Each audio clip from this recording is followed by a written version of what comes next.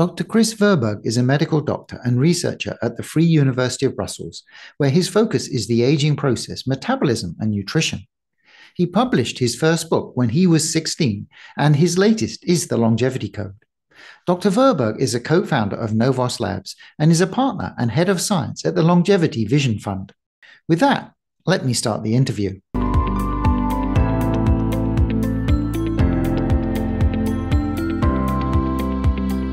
Hello, Dr. Verburg. You are the co-founder and chief scientific officer of Novos Labs, as well as a partner in the Longevity Vision Fund, one of the biggest funds investing in longevity. So thank you for joining us today. It's great to have you on our channel. My pleasure. Thank you. So, Dr. Verburg, can you talk a little bit about why you started in research on aging in the first place? Why is this your topic? Yeah, well, since a young age, I've been fascinated by why we age and have to die eventually. So aging is the biggest cause of death, of course. And it's a fascinating process. So what happens in the body during aging? It not just explains why sooner or later we have to leave this planet, but also it explains most of the diseases people will eventually get, like heart disease, Alzheimer's disease, cancer. The root cause of all these diseases is aging. It's our aging processes. So as a medical student, I quickly realized that the best way to study how you can keep people healthy for the longest time possible is by looking at the root cause of most diseases we will get, and that's aging. And also, I love complex problems, and I think aging is a very complex problem. And I love great challenges, and I love trying to look into ways how we can move forward civilization and make mankind and this planet a better place. And I think aging and treating diseases and keeping people healthy for as long as possible is a very big challenge. And that's my fascination. Yes. Actually, some other people who've been on our channel have a very similar journey. It's like, well, I was curing diseases, but then I figured that actually aging is the major cause, so I should just cure aging. So you co-founded Novos Labs with Chris. Can you talk a little bit about why you founded Novos Labs? Yeah, well, I look in all kinds of ways to live a longer, healthier life. And so one of the aspects is looking at the latest biotechnologies and pharmaceutical treatments to extend healthy lifespan and so on. But I also quickly realized that actually all these treatments, they will still take a long time to be developed. And they will be mainly developed or approved to treat specific diseases, unfortunately. And so there's nothing really out there to try to mitigate aging. Because aging is not let's say, it's not even a healthy disease indication. So that's why, that's why I'm also very interested in, let's say, a more preventative approach by looking at nutraceuticals or supplements and foods. Actually, the best technology we currently have to live longer is the food we eat, is nutrition, and of course, supplementation and so on. And that's why I became very interested in what kinds of ingredients are there in our foods, in supplements that have the best science behind them, in the sense that they can extend lifespan and act on fundamental aging mechanisms. So that's why we created Novos. It's a nutraceutical company. It will also offer other things like testing and so on to see how fast you're aging and so on. But and that's why we created Novos. And I think another reason why we created this company is we were very frustrated by the fact that there are so little science-based nutraceutical or supplement companies out there to target aging. A lot of anti-aging supplements still are based on outdated insights and mechanisms, like that antioxidants slow down aging. Unfortunately, most antioxidants don't really slow down aging, and the very little antioxidants that have some science behind them that they can extend lifespan, it's mainly not due to their antioxidant effect. It's due to that they can lower inflammation or slow down protein accumulation or have epigenetic effects and so on. So out of this frustration that there are so little science-based anti-aging supplements out there, we created Novos. And the nice thing about a nutraceutical also compared to a drug is that you can use combinations. You can put multiple ingredients in one nutraceutical, while if you go down the classical pharma route, you can only use mostly one ingredient, one drug for one target. And that is also something that bothers me, because aging is a very complex process. There are many reasons why we age: epigenetic dysregulation, mitochondrial dysfunction, accumulation of proteins, splicing problems, microbiome changes, and so on and so on. So one drug that will treat only one tiny aspect of this whole cascade of bad events that lead to aging or mechanisms is not really going to make a big dent in the aging process. And that's also why we see why a lot of drugs don't really treat diseases very well. A lot of drugs are symptomatic treatments, like the antihypertensive drugs. They just open up your blood vessels, they dilate your blood vessels so your blood pressure goes down, but they do not treat the fundamental cause of hypertension, which are things like cross-linking or epigenetic changes in the blood vessel cells, and many other accumulation of proteins in the blood vessel walls and so on.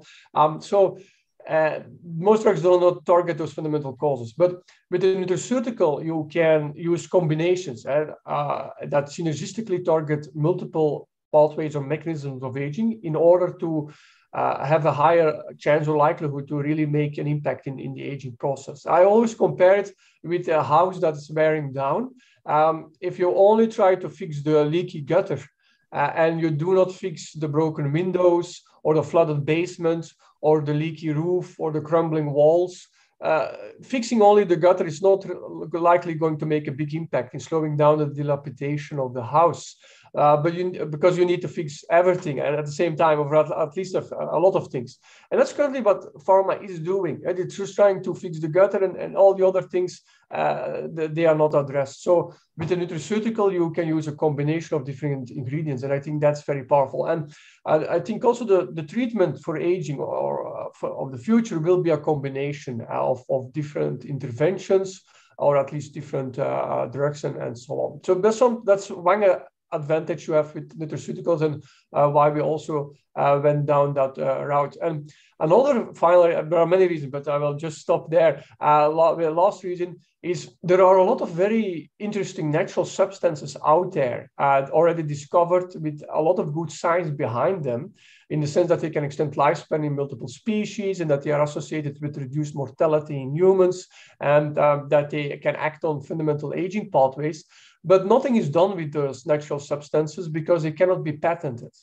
So pharma ignores them, despite all the great independent science behind them, because interestingly, the studies were not funded also by the same company that wants to bring it to market. The studies are done by scientists with no real, let's say, monetary incentive, because it's just freely available, that specific substance. But nothing's done with it because you cannot patent it. So why should you spend dozens of millions of dollars in clinical trials to bring it to market if everyone can bring it to market, despite there are already a lot of great scientific studies and data behind those natural formulations or ingredients. So we looked into identifying the most interesting ones together with our scientific advisory board, and that's why we created Novos. So one of them, so actually not part of Novos Core, but you have Novos Boost, right, which is an NAD precursor, NMN. So can you talk a little bit about why you chose NMN as opposed to any of the other NAD precursors? Yes, that's a great question.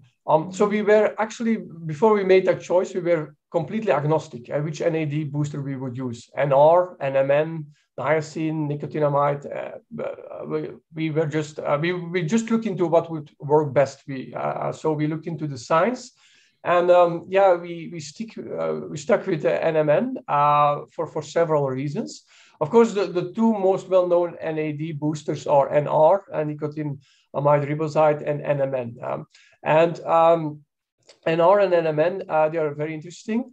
We think that NMN is better for several reasons, at least as the science stands now, because NMN has a phosphate group, and we think compared to NR, and we believe that the phosphate group is very important for stability, for absorption, and so on.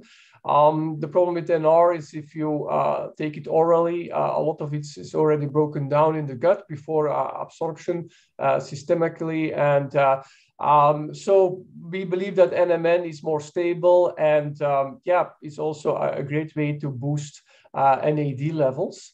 There also has been discussion as to, yeah, can you take it up? Can cells take it up? A few years ago, there was an NMN transporter discovered. Very likely there are more of these transporters we still need to discover. But we see actually if you give NMN in drinking water to animals or to humans, we see substantial improvements in all kinds of biomarkers of aging. And that means whatever happens with the NMN in the body, it seems to have an interesting physiological effect in the end. If you give it to mice, they age less fast, their eyesight declines less fast, their stamina improves considerably, their blood flow, brain cells and brain function, and let's say blood flow in the brain improves if you give NMN orally in their drinking water. And in humans, we have recently seen clinical trials where you give NMN to women with pre-diabetes and obesity, and it improves their metabolic biomarkers of insulin resistance. We also see it improves metabolic function in elderly men if you give NMN orally.